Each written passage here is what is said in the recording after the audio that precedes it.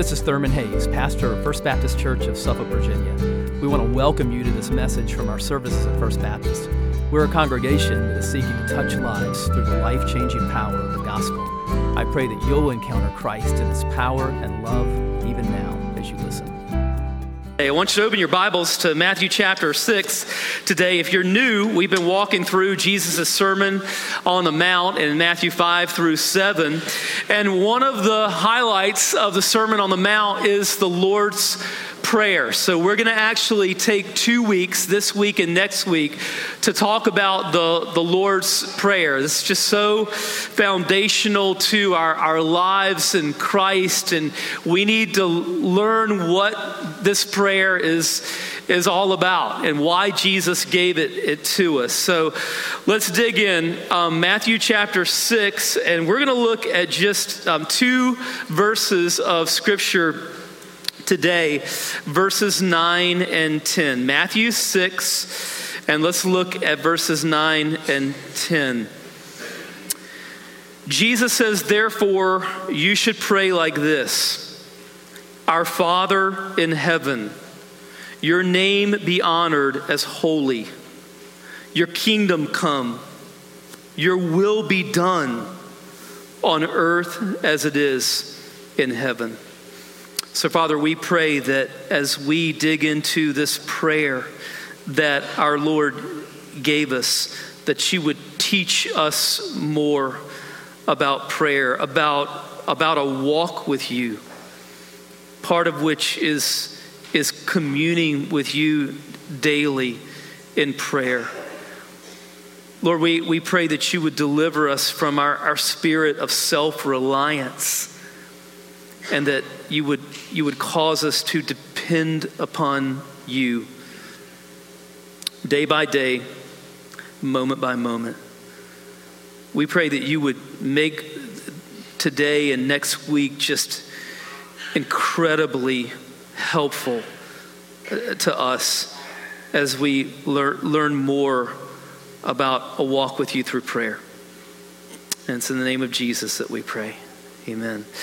Well, this week was Valentine's Day, and we were thinking a lot about love and marriage. And it's funny how much men and women learn about one another when they live with one another over a number of years. And one of the things that Melissa and I have discovered in our marriage, and I don't know if this holds true for any other husbands and wives here, but we have learned that she is a lot better at finding things in the house than me.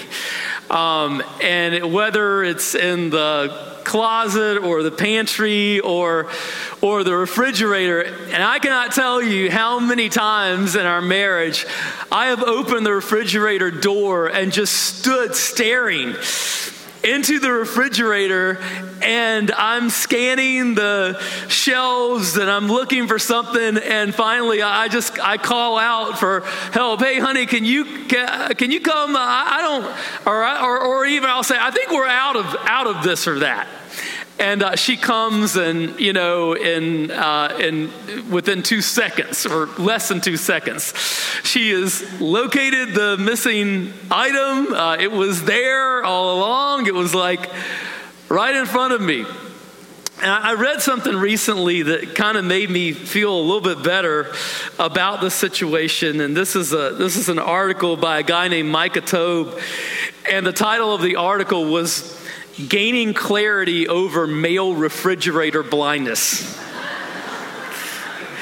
Micah writes, "I have stared into the fridge, observed a jumble of differently shaped objects of various colors, and collapsed from mental exhaustion. Where's the mustard? I called to the other room.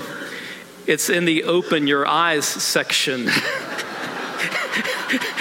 is the usual reply. Well, we can all be about the Bible the same way that a lot of guys are about stuff in the refrigerator. We can ignore what is right in front of us. We can ignore the obvious. And one of the things that we do, especially when we read the Gospels, is we can overlook the sheer volume of words that Jesus devotes to the subject of prayer. He must have thought this was really, really important to our lives, because Jesus just talks about prayer all the time. And in fact, prayer for us as believers should be as natural as breathing, except it's not. Because what we default to, unless we fight against this, is that we default to self-reliance. We do not naturally default to dependence upon God. We don't default to prayer. We default to self-reliance, and that immediately going to self-reliance instead of going to God in prayer is so deeply ingrained in all of us. And as that great philosopher Yoda once said, you must unlearn what you have learned. We need to unlearn defaulting to self-reliance, and we must learn to depend upon God. And that means learning about walking with Him through prayer. Now, the Lord's Prayer is not just suddenly dropped into the Sermon on the Mount out of nowhere. It flows very naturally from what we saw last week in verses 7 and 8. So let's review that. Jesus says there, when you pray, don't babble like the Gentiles, since they imagine they'll be heard for their many words. Don't be like them, because your Father knows the things you need before you ask Him. So Jesus here in verses 7 and 8 talks about how the pagans would sort of, in their prayers, they would, as we talked about last week, they would sort of pile up the names of all of their gods or goddesses, because if they left one out, they were afraid that they might take vengeance upon them. And so there was always a sense of insecurity and fear when these people prayed. New Testament scholar N.T. Wright says this about sort of those pagan prayers. He describes them as long, complicated, magic words which they would repeat over and over in their anxiety to persuade some god or goddess to be favorable to them. Such prayers are often marked by a note of uncertainty. There were many divinities in the ancient world, and nobody quite knew which one might need pacifying next, or with what formula. And so when these Gentiles, these pagan people would pray, like, there was always a sense of uncertainty and anxiety and fear. And what Jesus is saying here in verses 7 and 8 is that when you come before God, you don't have to be like that, because you know God is your Father, and more importantly, He knows you as His child in Christ. And therefore, He knows your needs so intimately. In fact, He knows your needs even before you ask Him. And what that means is that we can come before God as a Father simply and directly and intimately. And that's what Jesus is really modeling here in this prayer. So let's dive into it. And what we're going to do is sort of take it phrase by phrase as we go through. First of all, how do we address our Father in heaven? Jesus says, therefore, you should pray like this. Our Father in heaven. Note that He is our Father. Jesus presumes that His followers are going to be connected to other followers of Christ.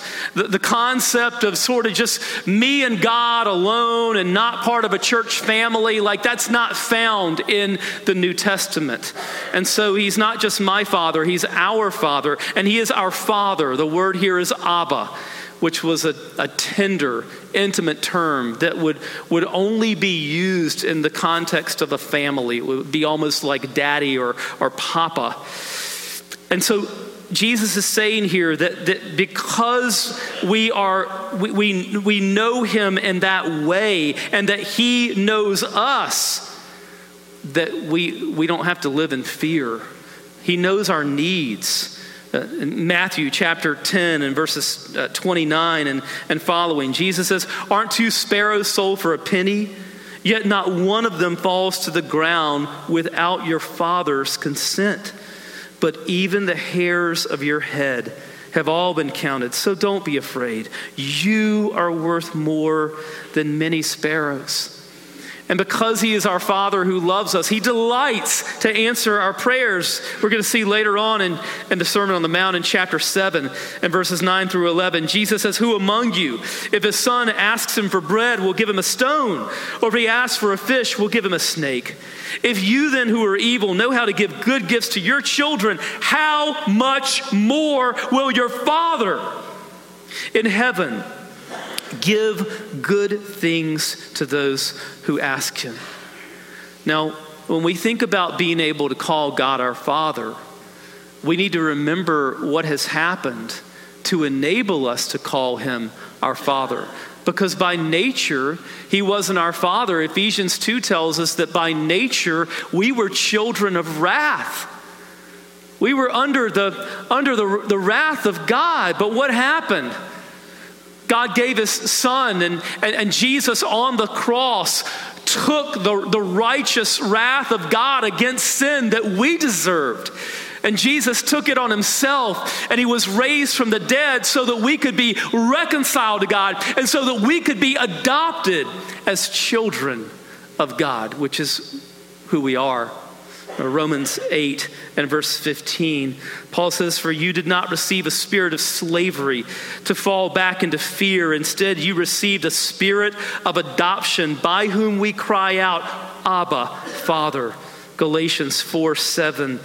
Paul says, now you are no longer a slave, but God's own child. And since you are his child, God has made you his heir. And so we need to understand that when we come before God, we're coming before our Father as his very own sons and daughters. And if we don't understand that, then we don't understand the gospel.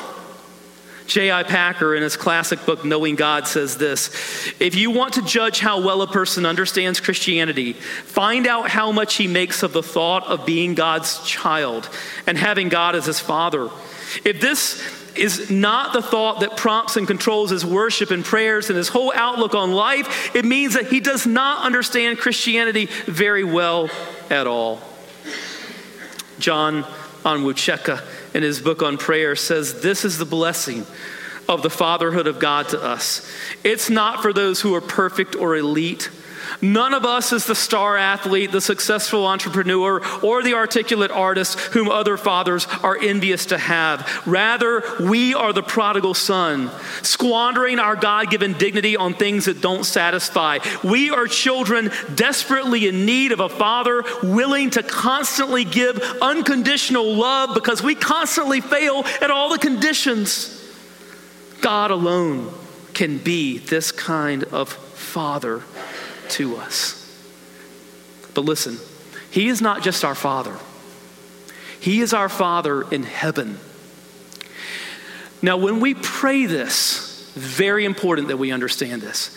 When we pray our Father in heaven is not a reference to his location.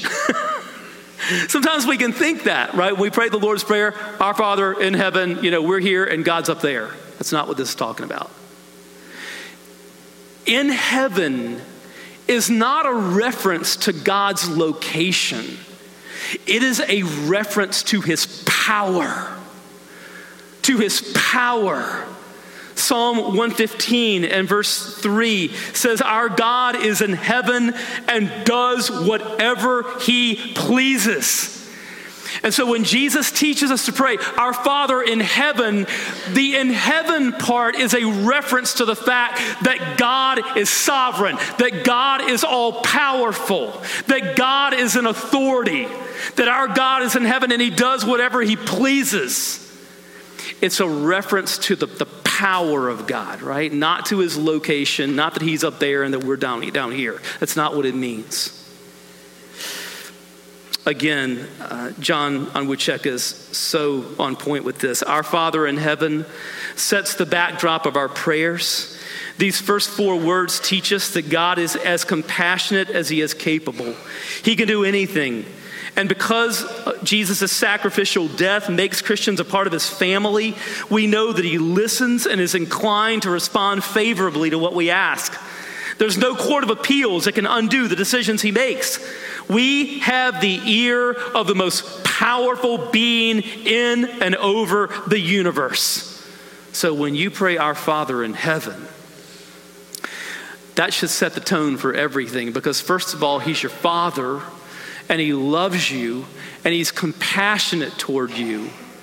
And second, he is your Father in heaven, which means that he is not only compassionate, but he is capable. He possesses all power and authority in the universe. He's our Father in heaven. Second phrase, "Your name be honored as holy." Now, we've all learned the Lord's Prayer, kind of the old way from the King James Version. Hallowed be your name. There's nothing wrong with praying it that way. I pray it that way. But when we pray, "Hallowed be your name," we need to understand what we're praying. And this is a good translation of what Jesus is saying here. When we pray, "Hallowed be your name," we're praying, "Lord, your name be honored as holy." The word hallowed means to set apart and to treat with the highest respect, to honor. So when we pray, "Hallowed be your name," we are praying, "Lord, may your name, Father, may your name be honored and treated with the highest respect and set apart as holy." God's name is his personhood. It is his very character. And so part of what we're praying when we pray, "Hallowed be your name," or "Your name be honored as holy," is that we are praying that his name would be honored as holy in our own lives, in our thoughts and in our actions. That in every way that God would be honored, that God's name would be treated as holy. You know, the whole reason that things go awry in life is when we get disconnected from that. I was reading in Romans 1 recently, and I was just struck by, kind of how the whole dysfunction and disorientation and everything that sin produces. But Paul says there that it kind of all goes back to one source. In Romans 1:21, it says they did not honor God as God or give thanks to him. That is the disorientation that produces every other disorientation in life. That's at the heart of it. So part of what we pray when we pray, "Hallowed be your name," is that we are praying that we in our own lives would treat God as holy and set apart and with the highest respect. And of course that means obedience, right? But part of what we're praying when we pray, "Hallowed be your name," is we're praying a missionary prayer. We are praying that God's name would be hallowed and treated as holy throughout all the earth. When Paul talks about his mission and our mission as believers at the beginning of Romans, how does he express that in Romans 1:5? He says, "Through him, we have received grace and apostleship to bring about the obedience of faith," what? "For the sake of his name among all the Gentiles." So what is the ultimate reason that we do missions? It's for the honor and glory of his name. Because we want people throughout the earth to know him and to love him and to praise him and to give honor and glory to him. That's why John Piper, in his classic book on missions, "Let the Nations Be Glad," says missions exist because worship doesn't. And so we do missions because we want every tribe and tongue throughout the world to join in the worship and the praise of our great God. We want his name to be hallowed throughout the earth. The third phrase in the Lord's Prayer is, your kingdom come, your will be done on earth as it is in heaven. What do we mean when we pray this? Part of what we're praying for here is that we're praying for something to happen that hasn't yet happened. Part of what we're praying when we pray, your kingdom come, your will be done on earth as it is in heaven, is that we are praying for the return of Christ. When earth and heaven will be one. When there will be a new heaven and earth. And truly, what is done in heaven will be done on earth. They will be one, and God's will be perfectly realized here on this earth. So part of what we pray for when we pray that petition is that we are praying that Christ would come again, and that the new heaven and earth, where God's will is done perfectly, where all the wrongs are righted, would come about. That's part of what we're praying. But that's not the entirety of what we're praying. This also has a present dimension to it. We are praying that God's rule and reign, his kingdom, would be seen now in and through our lives. We are praying that God's will would be done in and through our lives right here, right now. New Testament scholar Craig Blomberg says, your kingdom come, your will be done on earth as it is in heaven, expresses the desire that the acknowledgement of God's reign and the accomplishment of his purposes take place in this world, even as they already do in God's throne room. And guys, we need to remember that when we pray this prayer, your kingdom come, your will be done on earth as it is in heaven, we are committing ourselves to a couple of things. First of all, when we pray that prayer, we're committing ourselves to know the will of God to the extent that we can know it. And what that means is digging into our Bibles so that we understand better the character of God and the promises of God and the revealed will of God. We're also committing ourselves when we pray that prayer, not only to knowing the will of God, but to doing the will of God. To putting our yes on the table, to do the will of God as he reveals it to us. Now I want us to talk this morning, a couple of applications here about some final thoughts. First of all, how to use the Lord's Prayer. How to use the Lord's Prayer. What role should the Lord's Prayer play in our lives today as believers? Should we memorize the Lord's Prayer and learn to recite it? Or should we use the Lord's Prayer as sort of a framework for our own prayers? Well, the answer is yes.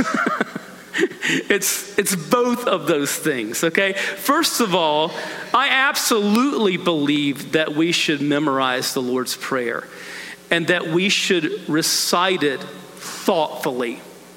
It doesn't do any good if we just kind of mindlessly say words. But we should learn to memorize it, and we should recite it thoughtfully, thinking about the words that we're saying. It's interesting, in Luke 11, when Jesus gives this prayer, the context there is that his disciples say, Lord, teach us to pray. And Jesus says to them, when you pray, say. And the word say there can also be translated really as recite. You have to remember, Jesus is Jewish. And his earliest followers were Jews. The people on that hillside that day, as he's speaking the Sermon on the Mount, they're Jewish for the most part. Well, Jews were very used to memorizing prayers and reciting prayers. So that would not be unfamiliar to them at all and throughout Christian history. I mean, every group of believers has said the Lord's Prayer. And so there's a reason for that. Yes, we should memorize and we should recite the Lord's Prayer thoughtfully. Absolutely, that should be a part of our Christian lives.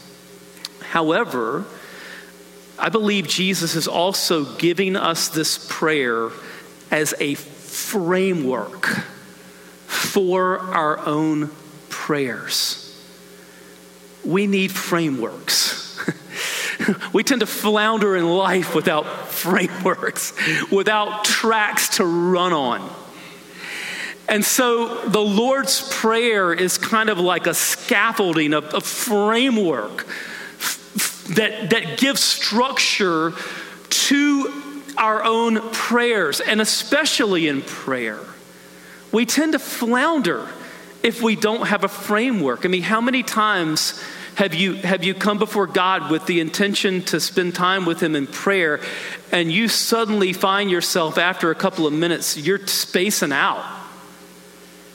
You know, your mind's going. Your mind starts going in 1,000 different directions, and you're thinking about what you've got to do later in the day, or thinking about picking up your stupid phone, or whatever. I mean, like we have a hard time as human beings, like sustaining focus on God, especially if we don't have a framework.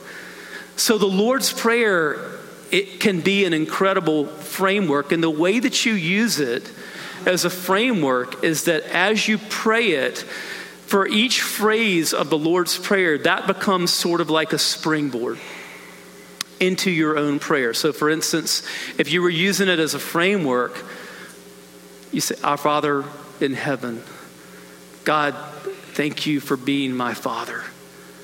I thank you for adopting me. Thank you for the work of Christ that made it possible for me to become your child. Thank you for your compassion, that you are a perfect Father, that you know all of my needs, and that you care for me with tender mercy, and that's who you are. Thank you for being my Father. Thank you for being my Father in heaven, that you are not only compassionate, but you are capable, and that all power and authority in this universe are yours. That I come before now the one who has the power to answer prayers, and you praise him for his power.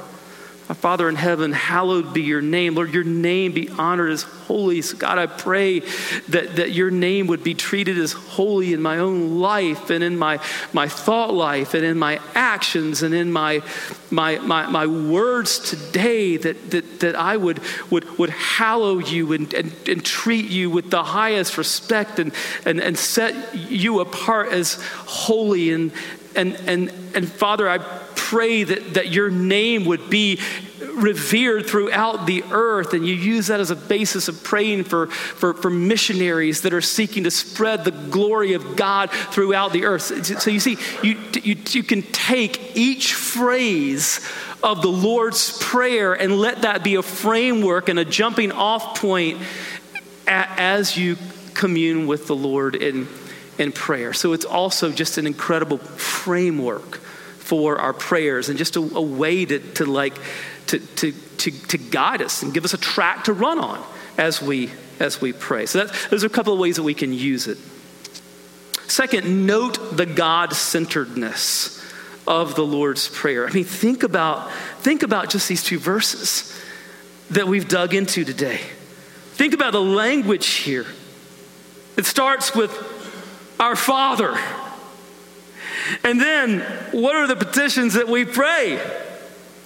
Your kingdom come, right? Your name be honored as holy. Hallowed be your name. Your kingdom come. Your will be done. It is about God's name, God's kingdom, and God's will. It is not about our name, our kingdoms, or our will. The Lord's Prayer removes us from the center of the picture and it puts God there. God is central. Christianity is not about adding a little Jesus to our own agenda. It's about us getting on God's agenda. It's not about, us saying that, well, we want Jesus to have a role in our life drama. No, it's about us getting our lives into his drama of redemption and being swept up in that as people that he has redeemed and as people that he has called to be his agents in this world. How much more exciting is that than self-focused narcissism? How much greater, how much more exciting is it to be swept up in God's grand drama of redemption and to know that we have been redeemed and now he has given us a role to play in this drama of redemption, of making disciples who make disciples in our community and around the world. Let's pray together. Father, we thank you for being our Father. We thank you for the work of Christ that has made that possible. And Lord, we pray today for anyone in this room who doesn't yet know Christ and therefore doesn't know you as their Father. And we pray that you would speak to hearts and open hearts to see your great love for them, which is expressed in Christ and his death for our sins and his resurrection from the dead, and that you would enable people to turn, to repent from living self-focused lives and to turn to Christ and to know him and honor him and trust him as Savior and Lord. Father, we pray for all of us as believers. We pray that this prayer would become deeply ingrained in our lives. Lord, our tendency is not to rely upon you, but to rely upon ourselves. Lord, teach us to live lives of prayer, constant dependence upon you. And it's in the name of Jesus that we pray. Amen. I hope you've been blessed by this message. Christ is the answer for every need, now and for all eternity. As someone once said, Jesus plus nothing equals everything, and everything minus Jesus equals nothing. Have you trusted in Jesus as your Savior? If not, why not now? His arms are open wide to receive you. It may help to pray a prayer like this. Father, I know that you are holy and that I have sinned and fallen short of your glory. I know that you are a righteous God who must punish sin, but I believe that your Son Jesus took my punishment for me, died in my place, and rose from the dead so that I could have eternal life. Right now, I turn to Jesus and trust in his finished work for me. In his name I pray, amen. You know, the Bible says this in John 1:12, to all who did receive him, who believed in his name, he gave the right to become children of God. And that means that if you've received Christ, God has adopted you as his beloved child, his very own son or daughter. Just imagine it. Almighty God, the Lord of this universe, the one who possesses all authority in heaven and earth, is now your loving Father, and you are his child. You say, I love him. How can I honor God with the rest of my life? Well, when you love someone, you want to spend time with them. We get to know God through his word, through prayer, and through his people. I would encourage you to pick up a copy of the Bible and begin to read it. Begin to pour out your heart to him in prayer. And find a church family where the Bible is preached, where Christ is exalted, and where his love is flowing. If If you're local, I want to invite you to the church I pastor, First Baptist Church of Suffolk, Virginia. I'd love to meet you and help you in your Christian journey. I would love to connect you to some other people who love the Lord and who would love you too. Come to one of our services. We worship at 8:30 and 11 on Sunday mornings. Be sure to speak to me before or after the service. Maybe you live outside our area. I'd love for you to write me. My email is pastor@fbcsuffolk.org. Tell me what God is doing in your life. If you have spiritual questions I could help you with, please let me know. We're on this journey together.